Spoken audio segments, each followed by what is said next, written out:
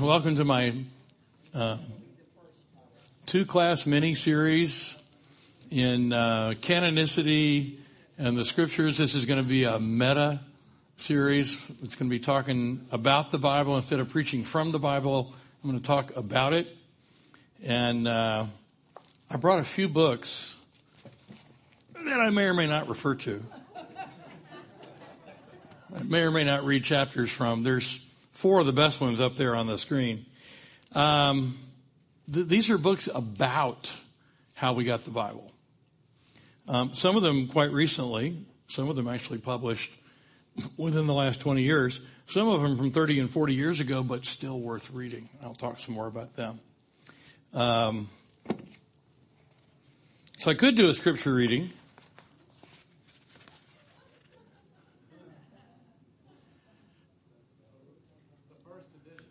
It is. It's hot off the Xerox machine. This is the oldest, it's a copy of, not this one physically. This is the oldest Hebrew manuscript that we have of the Old Testament. But it shows you exactly how the scrolls work. They were divided into columns. And whoop, there it goes. Scrolled too far.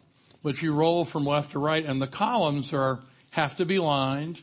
There's a specific number of lines per column and a maximum number of letters per line allowed.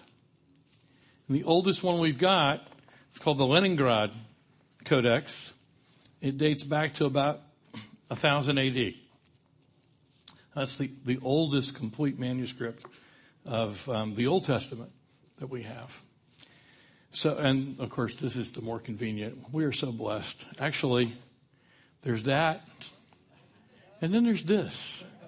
And the beautiful thing about this, because I use this every Saturday morning when we do Bible study, here's Blue Letter Bible. It's my app that I dearly love. So there's the 27 books of the New Testament and the 39 books of the Old Testament. Very conveniently for the app, both those numbers are divisible by 3, so they can do them in 3 columns. And you can get any verse you want, and you can touch it with your finger and get the Hebrew text or the Greek text. It's just amazing. You know, we have the Library of Alexandria in our pockets. We have the accumulated wisdom of 3,000 years of recorded literature. And mostly we use this to look at funny cat videos. So, technology. Okay. Let me get back to my screensaver so I know what time it is. I'll tell the old joke. You know what it means when a preacher puts a watch down on the podium? Nothing. Yeah, that's true. All right, let me pray before we tackle this really important topic.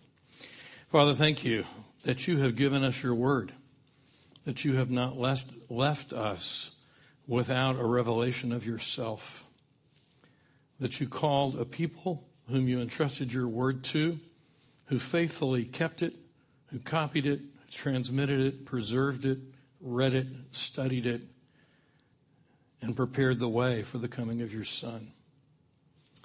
Thank you that you gave the church the scriptures, the accounts of Jesus' ministry, the account of the growth of the church, the letters of doctrine and instruction, and the prophecy of your Son's return.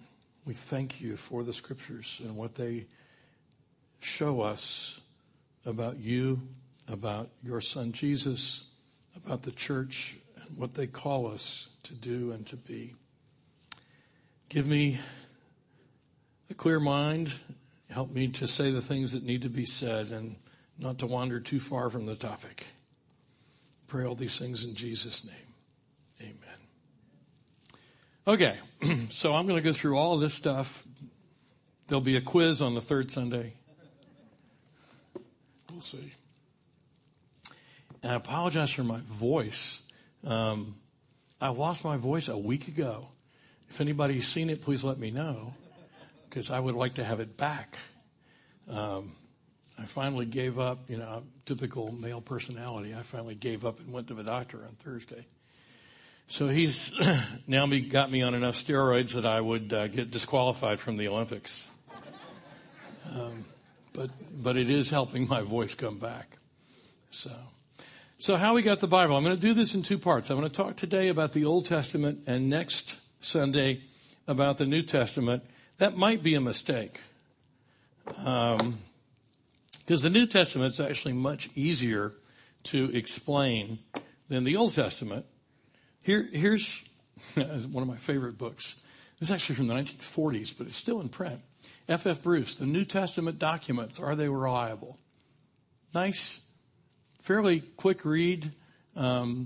University Press in England first published it. I recommend that one to you. Here's on the reliability of the Old Testament. And let me just give you not my own summary, because Professor Kitchen does it better than I could do it.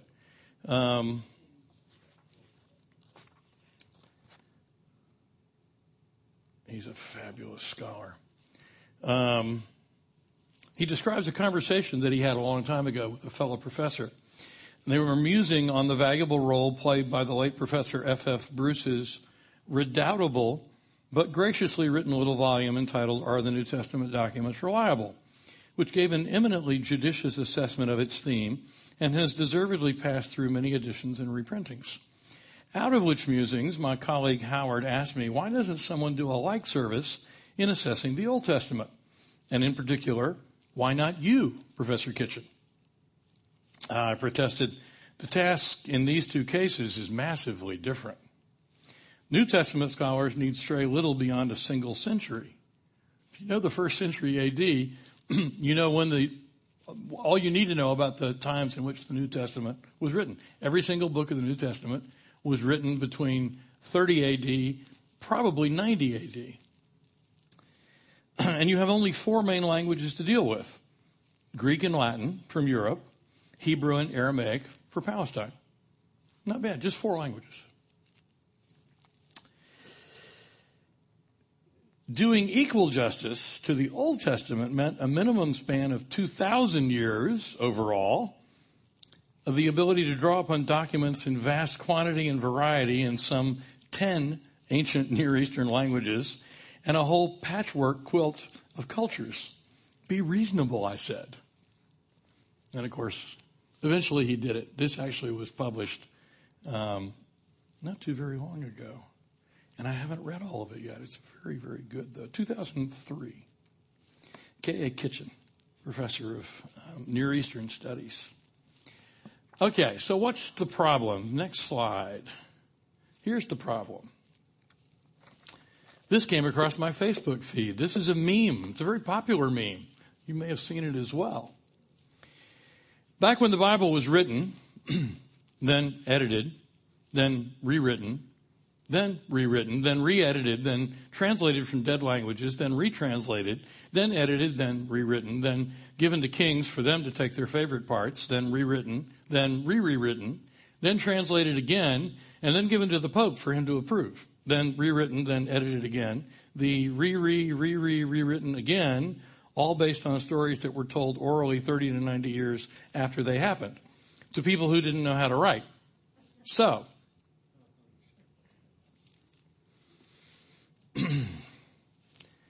and I'm reminded of the snarky comment by Dorothy Parker about a friend of hers who said, every word out of their mouth is a lie, including a, and the. But this is what the culture believes. This is what we are faced with. The common assumption and the common impression of the Bible is it's completely made up. It's completely unreliable. It has been altered many, many times by Christians. That charge, by the way, was first made by Muhammad. But it's now spread to the whole world. That Christians made this up, and if they didn't make it up, they took the original writings and they changed them to suit their fancies. They put words in Jesus' mouth, or we have no idea what Jesus originally said. We have no idea really anything trustworthy about Jesus historically. all of which is a lie. Of course, it's even worse for the Old Testament, but I'll come back to the New Testament next week. Let me talk a little bit about how we got the Bible. Next slide. Which is really two questions. Why do we have the 66 books that we have? 39 Old Testament. Remember, it's a multiple of 3. 13 times 3. And the 27 books of the New Testament. It's a multiple of 3. 9 times 3. Why do we have those 66 books and not others? What made the difference? How do we get those? Because they're by different authors. So how did they wind up being collected together and presented as Revelation? That's one question. Second question is, are we sure that the text of these 66 books that we have is what the authors originally wrote? Or is Muhammad's charge true? Did they get altered over the centuries? Did people make things up and put things in, leave things out? Or can we know with any assurance that we have something that's reliable? So let's talk a little bit about what we got here. Next slide. 39 books, 27 books. You can further break those down. The Old Testament has 5 books of the law, 12 books of history, 5 books of poetry, and 17 prophetic works. Those are the Old Testament books. New Testament, 27 books, 5 books of history, 21 letters on doctrine, and 1 book of prophecy. So that makes it a little more graspable, I think, what we have. Next slide. Our Old Testament obviously derives from the Jewish Old Testament. If you look in a Jewish Old Testament, or Tanakh, you will discover there's 22 books in the Jewish Old Testament versus our 39 books. They have the 5 books of the law, but then they have 8 books of the prophets and 9 books of writings. So what happened to the 17 books that are the difference between 39 and 22? Well, they're actually the same books. The Jewish Bible is arranged differently and counted differently. And good, next slide. The number of books is different, but the content is the same. Oh no, you were back on the right with the one with the arrows. There you go. So the 5 books of the law that are in the Jewish Old Testament are the same 5 books that we would refer to as the books of Moses. Genesis, Exodus, Leviticus, Numbers, Deuteronomy. I'll do one rabbit trail. I'll probably do more, but I want to do this one now. This is one of my favorite Bibles. This is the first Bible printed in any language other than Latin. When printing was invented, 1453, Gutenberg, very first book on his press was a Bible, but it was in Latin. This is the first printed Bible that was in a language other than Latin, and it's from 1534. And I've got it's not a real one. This is a facsimile, but it's a photograph. Each page of that Bible is photographed here. It's in 2 volumes. And of course it was printed in Wittenberg. And the translation was done by Herr Professor Dr. Martin Luther. Here we go. Here's the title page. Oh, it's beautifully illustrated too. There's a picture for most books and a large, intricate, detailed drop cap at the beginning of every chapter. But here's the interesting thing. In Luther's book, he follows the Christian Bible, which had been set by Jerome. But his title for the law, the first 5 books, is Das erste Buch Mose, das andere Buch Mose, das dritte Buch Mose, das vierte Buch Mose, das fünfte Buch Mose. And then he gives over on the right-hand side Genesis, Exodus, Leviticus, Numeri, Deuteronomios. So the books of Moses. Jews and Christians agree. Those first 5 books are the books of Moses. And they're called the law. There's history in there as well, but they're called the law. They're referred to as the law. And then the prophets. 8 books. Well, Joshua, Ruth gets appended to Joshua. It follows Joshua in our Bibles, and that might have puzzled people from time to time. Why is the book of Ruth, which is only 4 chapters, why is it stuck in there right after the book of Joseph? Well, it's chronologically about where it ought to be. But if you're doing a scroll and you have 21 chapters for Joshua and then you have 4 chapters for Ruth, a scroll with 4 chapters is going to be a little tiny dinky thing, hardly worth doing a separate set of dowels for. So they just, at the very end of the scroll for Joshua, they put the book of Ruth. So it has to do with the physical properties of how it's being transmitted. Judges, Samuel's 1 scroll. We divide it up in 2 because there's a bunch of chapters. Kings, they do it as 1 scroll. We divide it up into 1st and 2nd. Isaiah, Jeremiah, Lamentations. And Jeremiah is like 50 chapters. Lamentations is 5. Same thing. You get to the end of the scroll, next book, it's by the same author. Do you want to start another little scroll just for 5 chapters? Or you just put the 5 chapters at the end of the scroll of Jeremiah.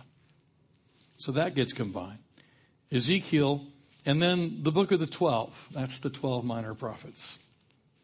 The writings are Psalms, Proverbs, Job, Song of Solomon, Ecclesiastes, Esther, Daniel, Ezra, and Nehemiah get combined as well, and Chronicles. So again, the bottom line on all of this is the Jewish Old Testament has the same books as the Christian Old Testament. The content is the same, identical. The number of books is different. Interestingly enough, okay, I got to pull this up again. Luther will always get me on a rabbit trail. This is fun. He gets to the writings.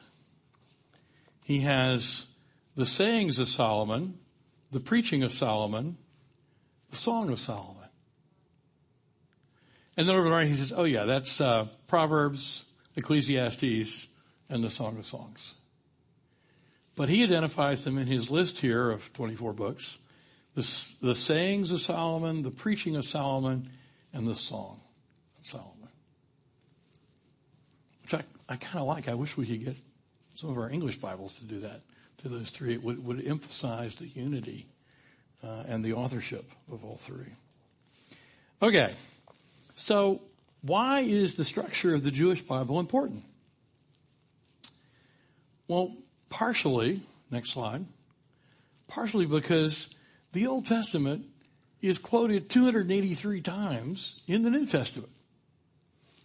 So people who say that, there's no point in reading the Old Testament, that's the Old Covenant, it's passed away, it's not really relevant to us as Christians, we're not Jewish, so, why? Well, except that the people who wrote all of the books of the New Testament kept referring back to it, kept quoting verses from it, kept saying that this is connected to that, and that God, the book of Hebrews argument always, God has always saved his people in the same way. Old and new, the roll call of faith in the book of Hebrews is these were saved by faith. And the reformers knew this and emphasized it. I think it's something we need to get back. Calvin says the church is the body of the elect from the beginning of time to the end of time who were saved by faith.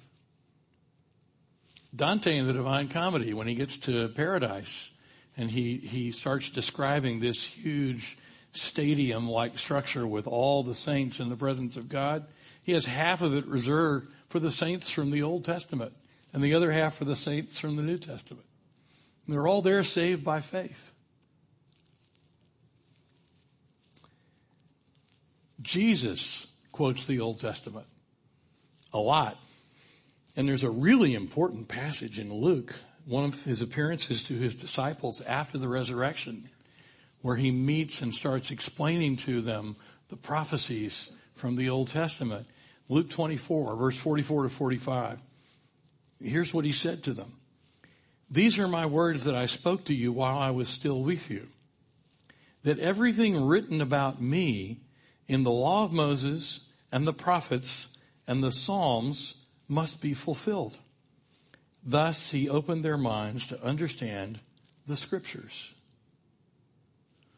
Well, the Scriptures Jesus just mentioned the three parts of the Jewish scriptures, and Luke adds the label in his little commentary there, his description of what Jesus had just done. But when Jesus says the law of Moses and the prophets and the Psalms, he's talking about the three parts of the Bible. The Tanakh, the Old Testament, the Jewish scriptures are divided into three parts. The law, the prophets, and the Psalms, which is kind of a shorthand for all the other writings. Here's another quote. Actually, I've got this a little bigger on the next slide if you want to go one more. Yeah. Earlier, in a rebuke to the Pharisees, basically he's telling them, your fathers killed the prophets. Your fathers built tombs to the prophets, but they built tombs to them because they had killed them. He said, you're just like your fathers. You kill the prophets. And he's charging them with responsibility and blood guilt for having killed the prophets. And again, this is Luke 11. It says, the blood of all the prophets shed from the foundation of the world may be charged against this generation. From the blood of Abel to the blood of Zechariah, who perished between the altar and the sanctuary. Yes, I tell you, it will be required of this generation. And I have to tell you, I was 67 years old in about a week, i.e. last Thursday, when I finally understood what this passage meant. I'd never seen this before. When Jesus says from the blood of Abel to the blood of Zechariah, it's like, why Zechariah? Why? I get the blood of Abel because he's the first martyr in the Bible. He's the first person killed by Cain because of that God showed him favor, and Cain was envious. So the first martyr, first book, Old Testament. Blood of Zechariah is the last martyr in the Jewish Bible. It's in the book of Chronicles toward the end. It's in 2 Chronicles 24. So Jesus is basically saying from the first scroll to the last scroll, from the first person killed in the scrolls to the last person killed for their faith, all of the blood of all of the Old Testament prophets whom you martyred is going to be charged to this generation.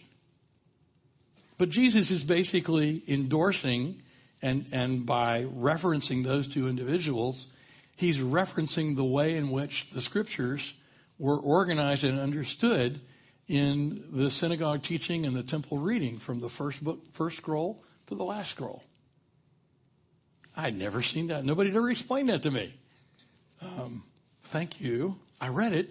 Thank you, Neil Lightfoot. I read it when that book came out. Somehow it never penetrated my brain or didn't stick in my memory anyway. Okay. So next slide. So why those 22 or 39 books, depending on how you're counting? When was that set of scrolls fixed? When's it first identified as the inspired writings? And who decided? Why those books and not others? There are other ancient scrolls. There are other ancient scrolls from Israel. Why those and not the others? Okay, that's how we got the Bible. So next slide. The urban legend first. You may have heard reference to something called the Council of Jamnia in the 1st century, after the death of Jesus, that this is when the rabbis sat down and decided which scrolls were scripture and which scrolls were not. And that, my friends, is an urban legend. It's an urban legend made up by people who want to cast as much doubt on the authority of the scriptures as they can. It's not true.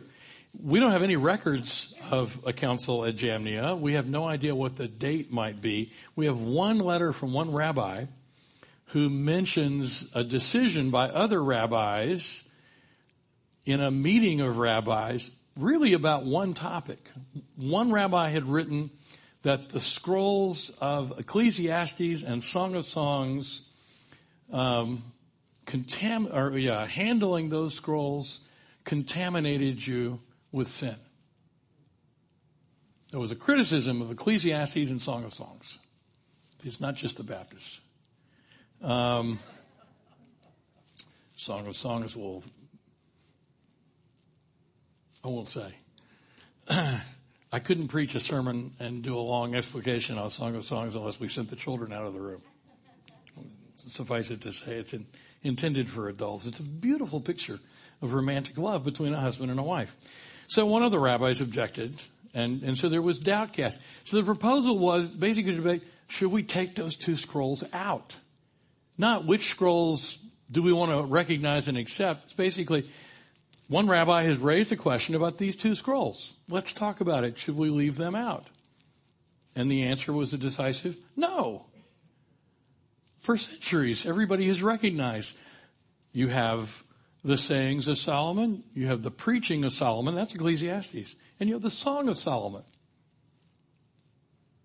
We should keep them in. But we don't know when that meeting was held. We just have one letter that references, oh yeah, there was this little meeting, there was a debate, there was a dispute. We decided, yeah, that rabbi's wrong, they ought to stay. It's not the point at which the scrolls of the Old Testament were designated as the canon and inspired. It's kind of a little theological debate council thing. There's very strong evidence that the Old Testament canon was fixed much, much earlier, centuries earlier than that. And evidence from outside the Christian community, Josephus, the Jewish historian who wound up in Rome with the emperor as his patron. He switched sides in the Jewish rebellion and joined the Romans. So from the Jewish community, he's a traitor. But he grew up as a Jew, and he actually had played a part in the rebellion before he switched to the Roman side. He writes a defense of the Jewish nation called Contra Appian, and he mentions 22 books in the Old Testament, and guess what? It's the same list we got now. It's the same list in the Jewish scriptures. It's the 39 books of the Christian Old Testament.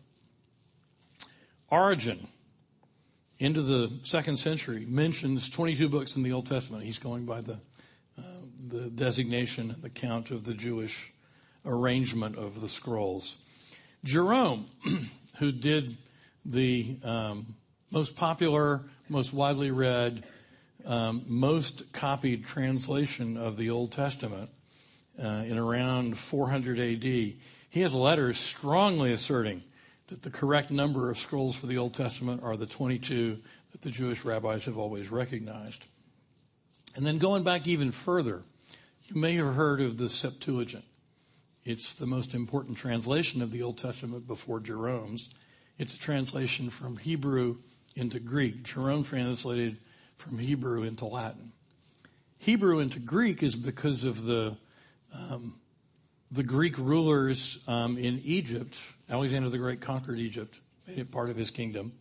So there's a Greek governor there, and the Greek governor, actually, there was a large Jewish community already in Alexandria, and his librarian suggested that the library should have a copy of the Jewish scriptures in Greek. And so they commissioned Jewish scholars to do that translation. There's one letter that describes how that was done. They were invited to a large banquet. There were 72 Jewish scholars, 6 from each of the 12 tribes, which would have been impossible because 10 of the tribes had lost their identity by then. But some people like numbers. And they were commissioned to divide the books up and do their translations. And they came back in 72 days and had a finished translation. All of that is probably a little doubtful, but there's some historical event underneath that. There is some connection between the Greek rulers of Egypt and the library in Alexandria and this translation into Greek. It's done 3rd century BC, so 250 years before the birth of Jesus. And guess what? It's the 22 books. It's the 22 scrolls. Same ones we have today. It's also kind of an interesting little footnote, and has prompted a lot of interesting speculation. When Mary and Joseph and Jesus went to Egypt, where did they stay? And it doesn't say. It just says they went to Egypt and they waited for Herod to die and then they came back. But there's a long history of speculation that they went to the Jewish community in Alexandria And Jesus was then taught by the finest scholars in the world as a very young child for at least a couple of years, maybe until he was 5, maybe where he learned to read. We know he read Greek and Hebrew and Latin. We know he spoke Aramaic as well, so all 4 of those languages of the ancient world, because we have words from Jesus' mouth in all 4 of those languages. We Americans are so parochial. We have a hard time with colloquial Spanish. Okay, next slide. So the question is, okay, so the canon of Scripture is fixed for the Old Testament by 250 BC at the very latest. We know it's fixed then. Probably it's fixed earlier. Did the text change over time? And we have the problem of these scrolls all come from different ages. These scrolls are written over a 1,000-year period. Moses is 1500 BC. Ezra, who writes the last section, probably writes Chronicles, is 450 BC. So we've got 1,000 years between the oldest scroll in the Old Testament canon and the last scroll of the Old Testament canon. And then 450 years down to the Septuagint. Is it possible that it changed over time? Is it possible that the words of Moses changed over time? Well, what's our oldest copy of the Old Testament text? Next slide. We have one codex from 895 AD. It's the Middle Ages, the Dark Ages, really, the Cairo Codex. It doesn't have the complete set of the 22 scrolls. By the way, codex is just a fancy name for book. A codex is where the sheets of papyri or animal skin, instead of being sewn end to end and rolled up in a scroll, the codex takes those and just stitches them along one edge. The advantage being now you can write on both sides. You can't really write on both sides of this. I can read this side, but it's not really possible. So if you cut those sheets, sew them on one edge, now we have a book. And books exist largely because of Christians and their Bible. Very first books were Bibles. First handwritten, and everything done before 1453 is done by hand. That's why we talk about if you see a manuscript, a reference to a manuscript copy of a book, manuscript is just the Latin word for handwritten. So all the old manuscripts, and we have about 5,000 manuscripts of Old Testament books and about 8,000 manuscripts of New Testament books. The oldest codex we've got for any part of the Hebrew Old Testament is the Cairo Codex, 895 AD. It was not a particularly good century for Western civilization. It's sort of after the collapse of the Roman Empire and after the raids of the Vikings and after the conquests of the Arab armies. It's like most people are holed up in caves trying to live and not raise their heads too high. But we've got the former and the latter prophets from that scroll. The next oldest is the Leningrad Codex, not because it was found in Leningrad, but because that's where it wound up. It's the oldest Hebrew manuscript of the whole Old Testament. About 1000 AD. So that's, 1,000 years ago. But 1000 AD is 1,000 years after Jesus' day. Can we be sure that the text that's in that, and this is what it looks like, is actually a copy of the Leningrad Codex? And it's about this size. That's about life size. Except I cheated. It's a codex. It's not a scroll. I Xeroxed the codex and I pasted it into a scroll. Here's how we can have some assurance that text is reliably the same as what the text was in Jesus' day and what the text was all the way back to Ezra. Here are the Talmud regulations for copying a scroll. It's the next slide. You won't be able to read it. I'll read it to you.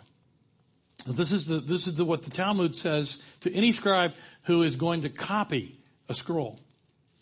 A synagogue roll must be written on the skins of clean animals, prepared for the particular use of the synagogue by a Jew. These must be fastened together with strings taken from clean animals. Every skin must contain a certain number of columns equal throughout the entire codex. The length of each column must not extend over less than 48 or more than 60 lines, and the breadth must consist of 30 letters. The whole copy must be first lined. And if 3 words be written in it without a line, it is worthless. Throw it away. The ink should be black, neither red, green, nor any other color, and be prepared according to a definite recipe, which is given elsewhere. An authentic copy must be the exemplar from which the transcriber ought not in the least to deviate.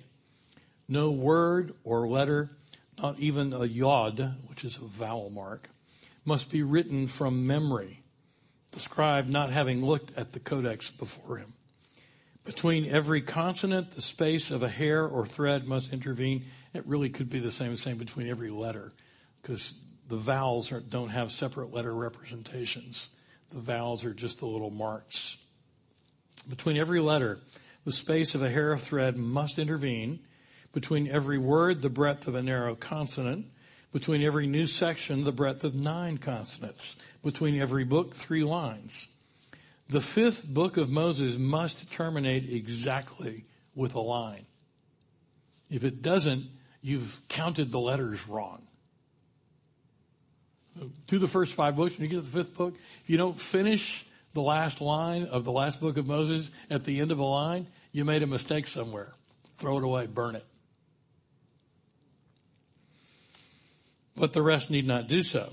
Besides this, the copyist must sit in full Jewish dress, wash his whole body, not begin to write the name of God with a pen newly dipped in ink, and should a king address him while writing that name, he must take no notice of him. The rolls on which these regulations are not observed are condemned to be buried in the ground or burned, or banished to the schools to be used as reading books.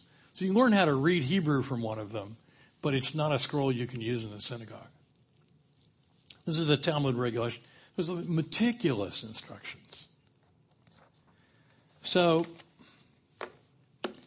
until 1948, the oldest text we had, next slide, was that 985 for the prophets, 1000 AD for the whole thing.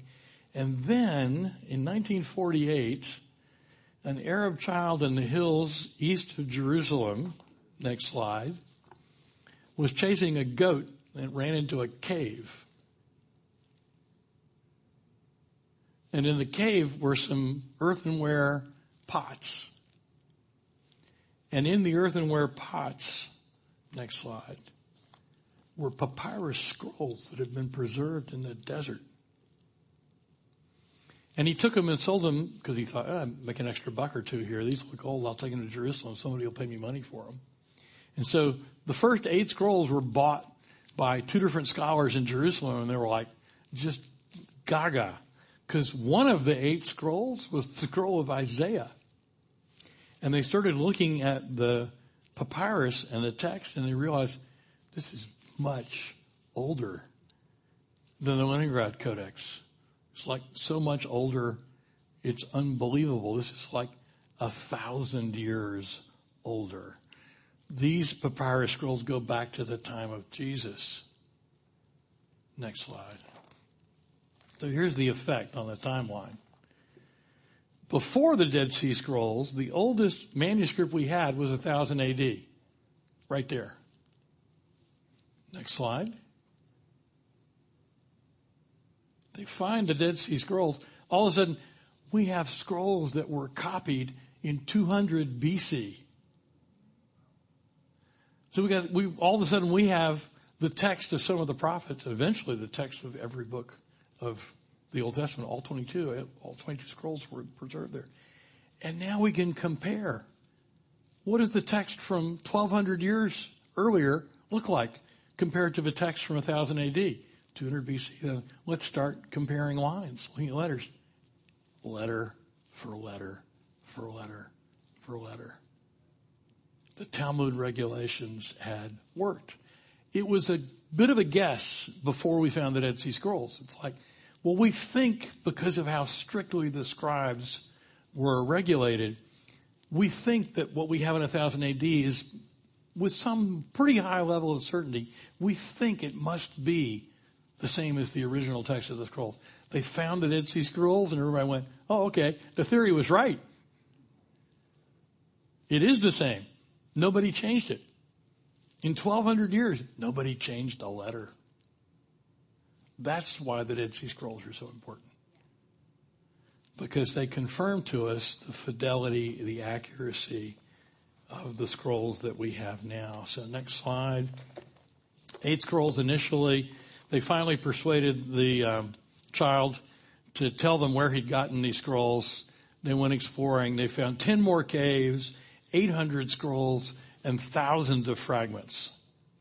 The vast majority of the manuscripts are closely akin to or identical with the previously oldest Masoretic text from 1,000 years later. It's a remarkable preservation of the exact letter-for-letter text over 1,000 years. And not printed, not Xeroxed. To have the copy that was made in 1000 AD meant that there had to be generation after generation after generation of scribe taking a scroll and copying every letter, getting the lines just right.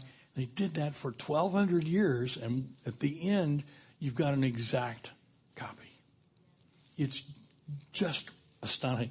And it blows a whole bunch of skeptical scholarship about the Old Testament out of the water.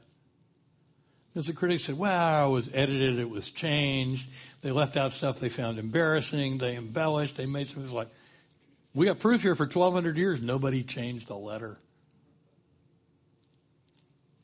So that's why the Dead Sea Scrolls are so important. All right. Next slide. We still have a couple of issues to discuss.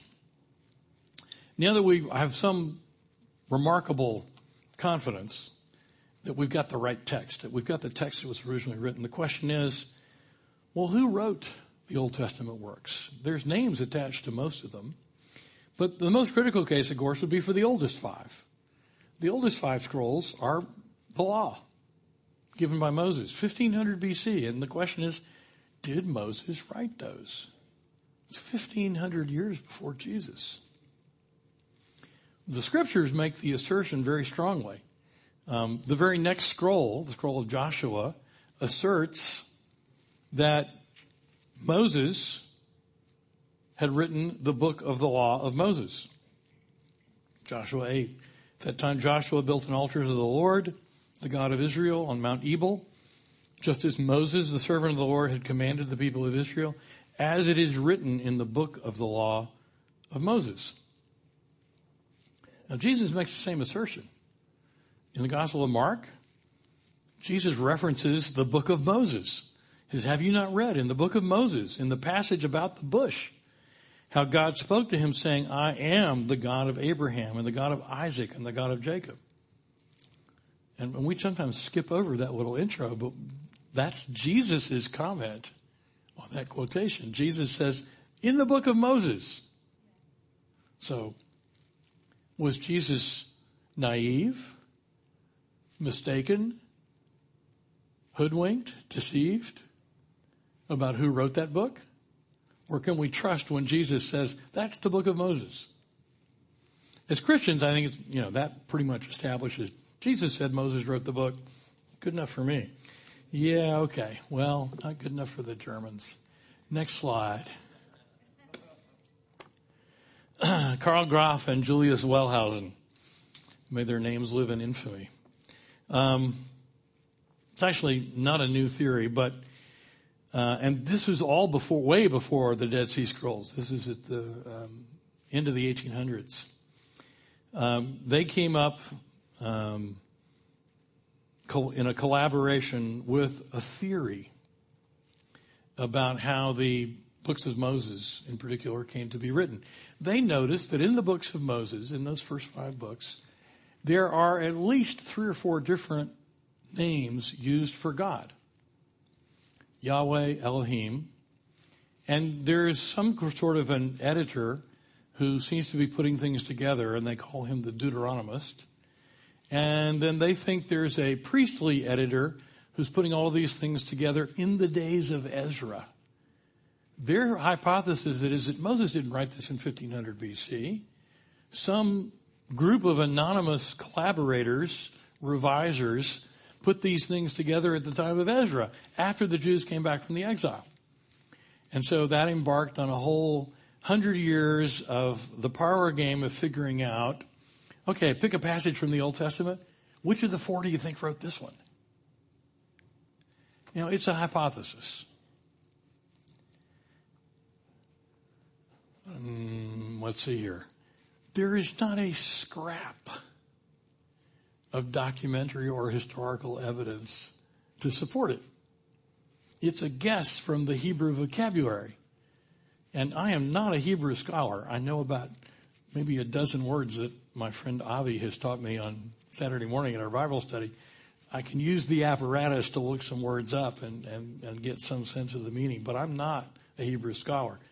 But people who are Hebrew scholars, people like my friend Professor Kitchen here, say if you read the Hebrew of the 5 books of Moses, it reads as though it were written by a single mind, single hand, single style, single author.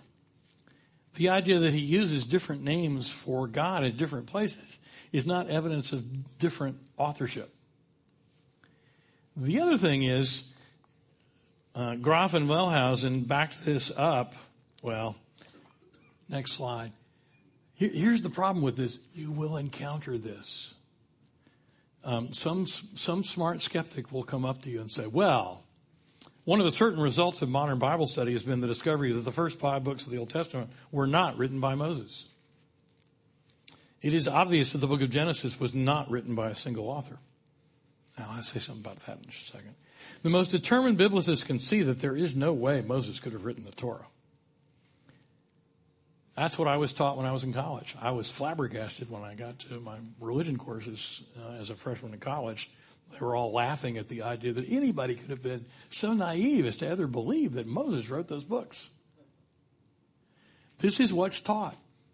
This German hypothesis about the first 5 books is now presented as the scientific, literary, academic consensus, and of course everybody knows it. If you don't accept this, then you can't call yourself a scholar. Am I right, Kenna? Kenna and I are reading on. She graces me, sends me papers that she has written, which are marvelous, by the way, because she's working on a degree. So the Groff-Wellhausen theory, among other things, next slide, is based on these assumptions. That Moses lived prior to all knowledge of writing. Remember, this is the late 1800s. There's a lot of archaeology that's been done since then. But at the time, they thought, well, nobody was writing anything in 1500, 2000 BC. And that there are anachronisms, especially in the book of Genesis, that prove that Moses did not write the law. For instance, there's no king in Israel until 1000 BC. But there's a very interesting chapter that gives the genealogies of Esau. It talked about kings who were descended from Esau before there were any kings in Israel. They go, aha, see? This must have been written when there were kings in Israel, because why would you say before there were kings in Israel? Well, they kind of ignored the obvious, which is that God had already prophetically proclaimed to Abraham and Isaac and Jacob, from your line will come a nation, from your line will come kings. It was already a prophetic revelation and assertion that there would eventually be kings of the nation of Israel. So that kind of doesn't make sense. And, of course, there were no Philistines in the time of Abraham because they arrived much later. Yeah, well, all of these assumptions have been blown out of the water by the archaeology since then. Not only do we now know that there was a knowledge of writing by the time of Moses, writing actually predates Moses by probably 1,000 years. And there's a Paleo-Hebrew script that reliably occurs in inscriptions in Egypt back to 1500 BC. In fact, there's an article in the Journal of the Biblical Archaeological Society just this past month, BAS. There's a professor who makes a case. I don't know if it's going to be widely accepted because it just blows too many things out of the water. that our modern alphabet, the modern Western European alphabet that Western European languages use, is not the invention of the Phoenicians. It's the inventions of the Hebrews. That the Hebrews saw how complicated Egyptian writing was, because Egyptian writing is like emoji writing. It's like, symbol. This symbol is a word. This symbol is a sound. This symbol is a syllable. It's a little bit of this, a little bit of that, and it's very hard. When it reads from left to right and then drops down a line, and from right to left, drops down left to right. And you can tell which way to read the line by which way the animals are looking. It's crazy complicated.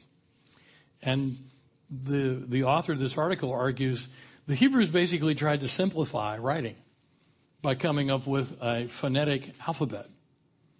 And if you think about it, the first two letters in the Hebrew alphabet, Aleph Bet. Where do you think we got alphabet from? And that the Greeks actually copied it and learned it from the Hebrews. We now have inscriptions in Paleo-Hebrew that go back to 1500 BC. So assumption number one is blown out of the water. No king in Israel until 1000. I explained that by prophecy. No camels in Egypt before 1000 BC. Everybody asserts that. It's like, well, we don't have any record of them there, but as other secular historians have often demonstrated, the absence of evidence is not evidence of absence. Just because you have a record of something, it doesn't prove that it wasn't there. It just means you don't have a record of it. So camels may have been much less common. Abraham, it talks about Abraham and Isaac and Jacob having camels.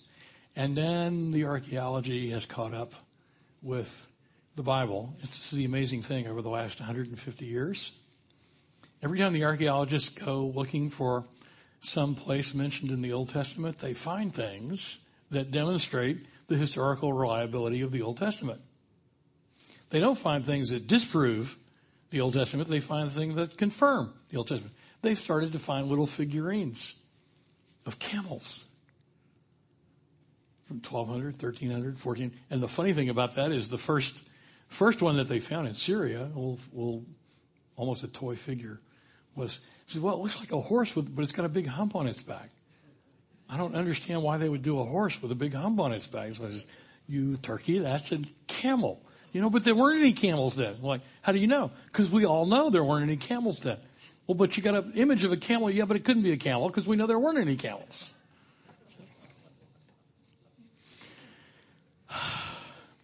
Some theories are so crazy that only academics can believe in them. True.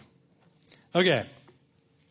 Final slide. I come back to the New Testament assertions that Moses wrote the law. John 1:17, the law was given through Moses. James, not the author, well, no, it is the author of the letter, but not in the letter. It's actually James being quoted in the book of Acts.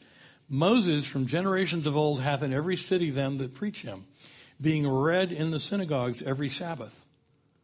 If you're reading Moses in the synagogue on the Sabbath, what are you reading? 5 scrolls of the Pentateuch. Paul affirms, Moses writes about the righteousness which is of the law. The man who does these things shall live by them. Philip reports to Nathanael, and I loved hearing this. It was part of the monologue last Sunday. We have found him of whom Moses in the law and also the prophets wrote. Jesus of Nazareth, the son of Joseph. That wasn't just made up for the monologue.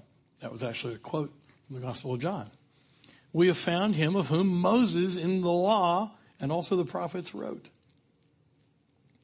And then again, Jesus quoting from the Old Testament says, have you not read in the book of Moses? Was Jesus confused, deceived, mistaken, fallible human being? The modern scholars can accept that fine. Well, yeah, that's just what people believed in the first century. We now know because we're 21st century scholars. We know that's not true. Except you don't know that. In fact, there's a whole mountain of evidence that speaks against that. Here's, from 2003, the reliability of the Old Testament. This is great because it doesn't really talk about the canon or the fidelity of the text. This talks about all of the archaeological and confirming passages from documents from other civilizations that confirm various details in the Old Testament scrolls. So, conclusion. We have the reliable text of the scrolls as they were originally composed over 1,000 years and faithfully transmitted down to us today. We can actually read the words that were written. We don't have the original autographs, but we can be confident that we know what those original autographs said, what the words of scriptures were as originally written by the authors of the Old Testament scrolls, because they were faithfully copied. We know that because we have those two test points, 1,200 years apart, where they're identical. And then we have the confirmation as to the reliability. Why are those scrolls in the canon and not others? Because the Jewish nation recognized their authority. It wasn't a council that sat down and picked and chose and voted for this scroll in or out. Who wants it in? Who wants it out? Reliably, over a period of centuries, they recognized, and there was a universal consensus. These scrolls are where God has revealed himself. And that's the backdrop, really, I think that's necessary for us to understand the New Testament, which I'm going to talk about next Sunday. So I hope this has proved helpful to you. Trust me, I've really only scratched the surface. There's so much more. It's such an incredible testimony to the reliability of God's Word, confirmed by so many academic writers, so many historians, so many archaeologists, that we can be confident that what we have here is accurate, reliable, trustworthy, historically true. Amen.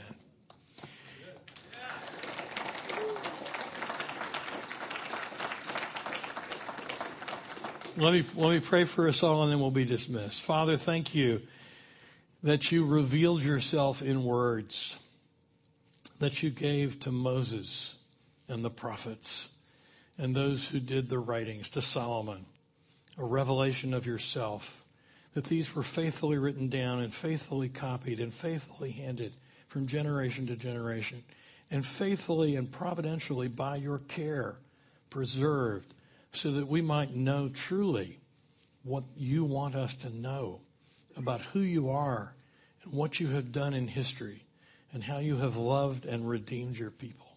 We give you thanks for all those who through the years have faithfully handled your word. We thank you for the gift of revelation that you have provided for us. Father, I pray that you would bless all those who have heard this, that you would strengthen them in their faith, that you would send your Spirit to guide them and stir them up, and to give them the words to say to all those whom they encounter, to give an explanation for the hope that is within us. Pray all these things in Jesus' name. Amen.